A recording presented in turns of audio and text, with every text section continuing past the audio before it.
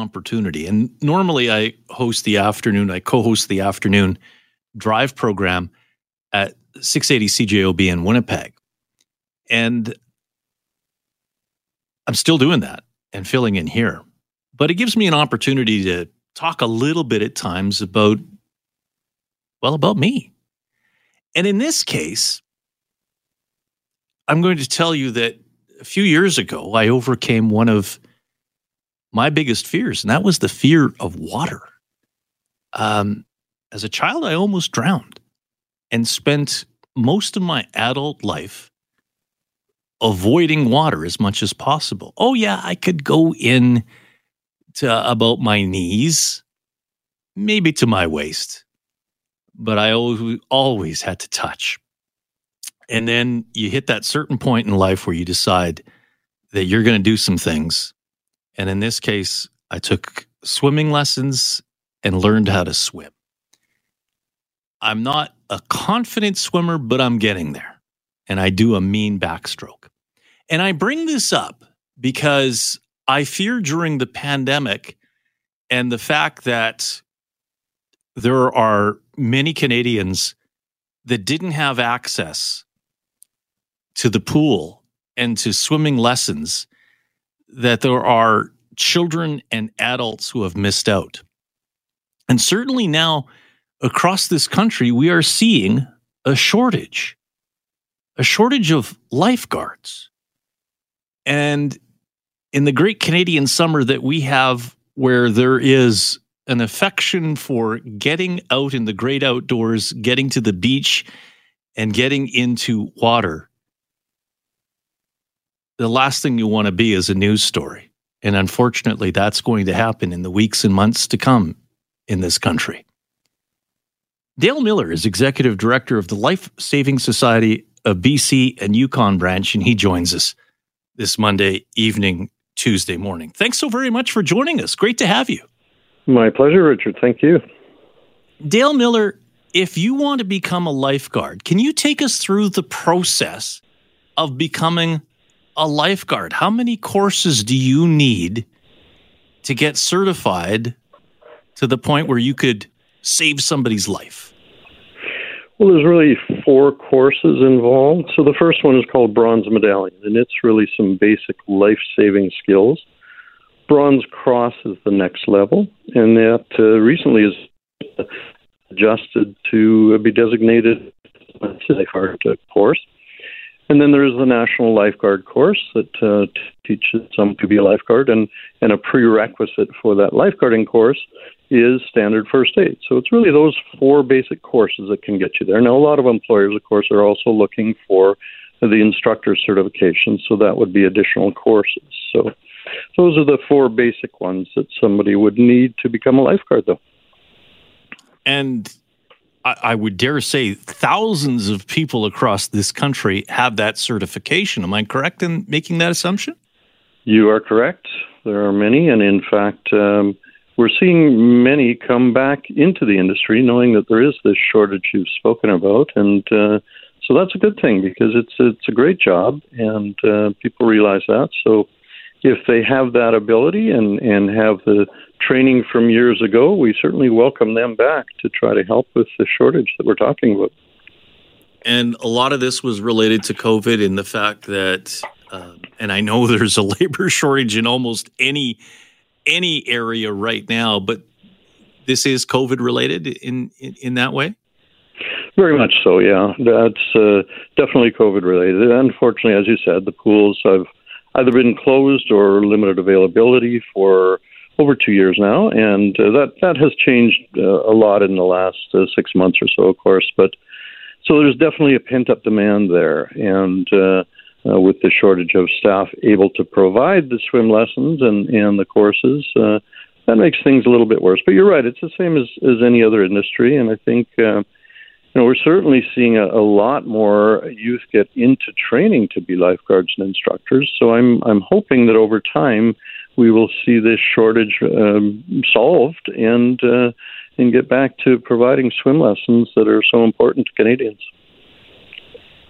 I wonder, though, that at the municipal level in towns and cities, whether we're just not paying lifeguards enough, because you're essentially in charge of people's lives, and at times it's just above minimum wage or a wage that's probably not as reflective of the responsibility and the training. Yeah, and that depends on the employer and what province you're in, but it actually over the years has been a very well-paying job, and up in the $18 to $20 range to start over the years, and certainly up from there. Now that gap between the good wage of a lifeguard and lower-paying jobs has decreased, so there are other opportunities for youth, and those opportunities may not require as much training, but I can tell you from personal experience, the lifeguard instructor job got me through university, and it's a great job. You learn a lot of personal responsibility, leadership, physical fitness, and of course all the first aid skills and emergency training that is so important and can lead into so many careers and just excellent life skills that lifeguards learn. Richard, in for Ben with Dale Miller of the Lifesaving Society, BC and Yukon Branch. So the 2.5 years here in dealing with COVID, has a generation of swimmers missed out big time? What I'm driving at here is whether or not there are many children and in some cases adults that are a whole lot more vulnerable to drowning. We may see that in years going forward, and I had feared that we would start to see it, last year and this year. But our statistics show, and we have the National Drowning Research Center that got stats from this morning that are showing actually a decrease from last year, and it's still way too many. But to date in Canada, we've seen 142 drownings. Last year, 122, and last year it was 142. So there is a drop there. We like that downward trend, but we're certainly aiming for zero. So I hope that we're wrong on this trend going forward. And as I say, I think the problem is starting to resolve itself, but there's no denying that there is a two-year gap here of swim lessons being provided. So we are seeing, though, I don't know if you're aware that the Red Cross in mid-January had decided to exit the field of Learn to Swim. So the Lifesaving Society is looking to take that over. And in some provinces across the country, that has been the case for many years. In BC, we have not provided those swim lessons. So we will start to do that. And we're seeing instructors come out of the woodwork, to be honest, and providing swim lessons at waterfronts, hotel pools, backyard pools. So we're really hoping that that's going to help mitigate the shortage of staff. Is it fair to say those that drown are drowning in places where there isn't supervision? Yes. Yeah, that's very true. And again, those statistics, we see that less than 1% of drownings occur in lifeguard supervised areas. And so we certainly encourage anyone to go to an area where there is lifeguard supervision. But to be honest, here in British Columbia, of all the thousands of waterfronts we have 21 that have lifeguards, and 11 of those are the Vancouver beaches. So we wish there were more lifeguards on more waterfronts, but no, you're exactly right that is the case as far as the drownings go, yeah. Well, and I also think that when I get in a car, it's not only law, but I feel naked without a seatbelt. I'm wondering how many Canadians feel that way when they get into a boat when it comes to a life jacket. Yeah, it's a tough one. I mean, the law says that you must have a life jacket or personal flotation device that fits properly for everybody in that boat, but it does not require them to wear it.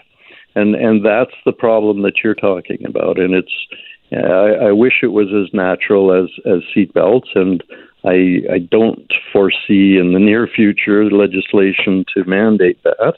Why? Why is that so archaic? Because it seems to me, a fair comparison that seatbelts save lives, as do airbags, so do life jackets. If people aren't smart enough to wear a life jacket, at times, that's the role of government, to put in rules and regulations to fill the void of people's lack of common sense. Mm-hmm. Yeah, no, I certainly agree with you, and I wish that were the case, and we certainly advocate it through Lifesaving Society.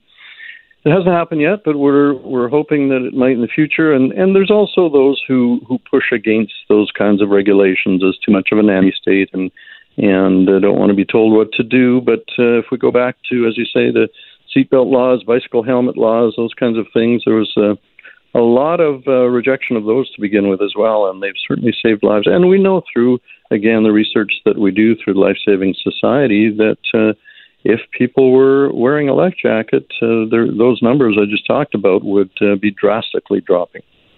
Dale Miller is with us from the Life-Saving Society of BC and Yukon Branch. You can always comment on what you hear, whether you agree or disagree, or add to the conversation.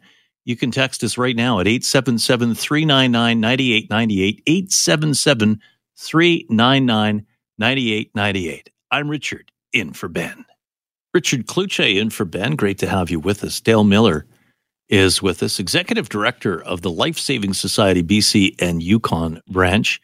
And across Canada, there is a shortage of lifeguards, and it has raised concern about the next generation of swimmers.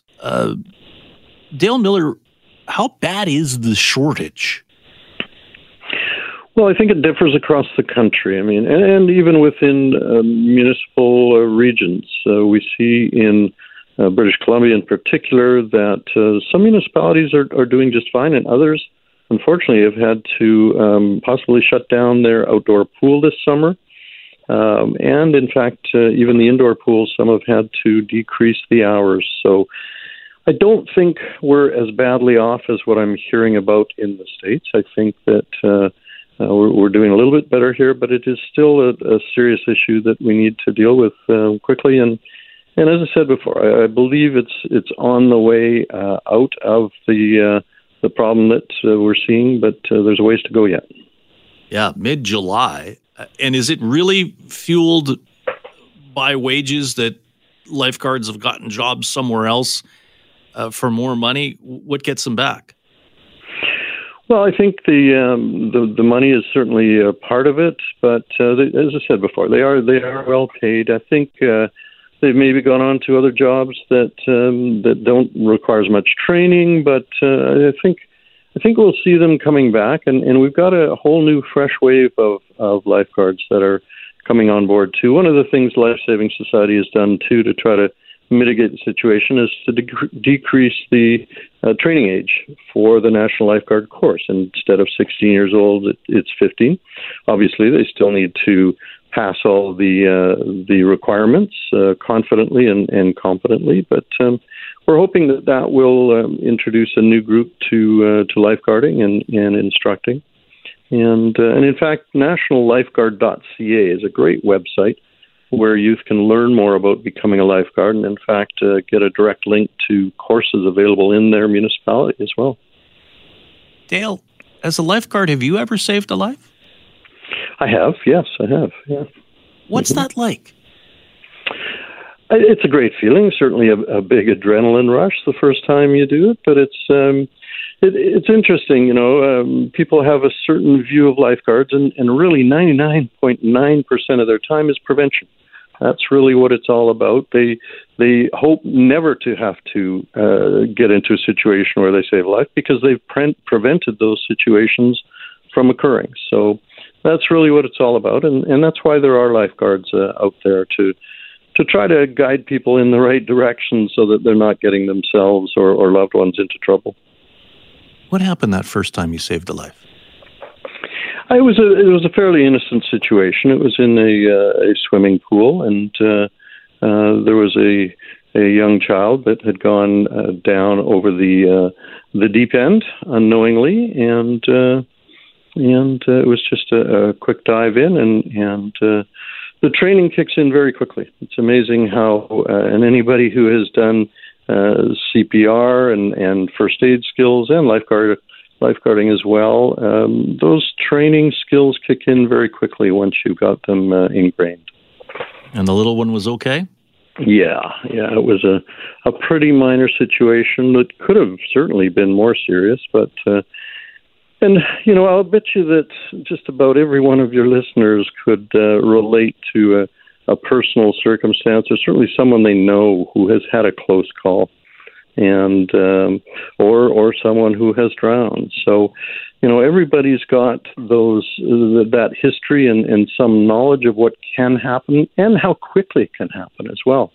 And that's the amazing thing. You go out for a beautiful day on the water, and something goes wrong, and all of a sudden you've got an emergency on your hands. So it can happen very quickly, but a lot of times we have some great stories of rescues as well by ordinary citizens. So those are the good news stories. Dale Miller, thanks for doing what you do, and get out there and be a lifeguard. Dale Miller. You bet. Thank you very much.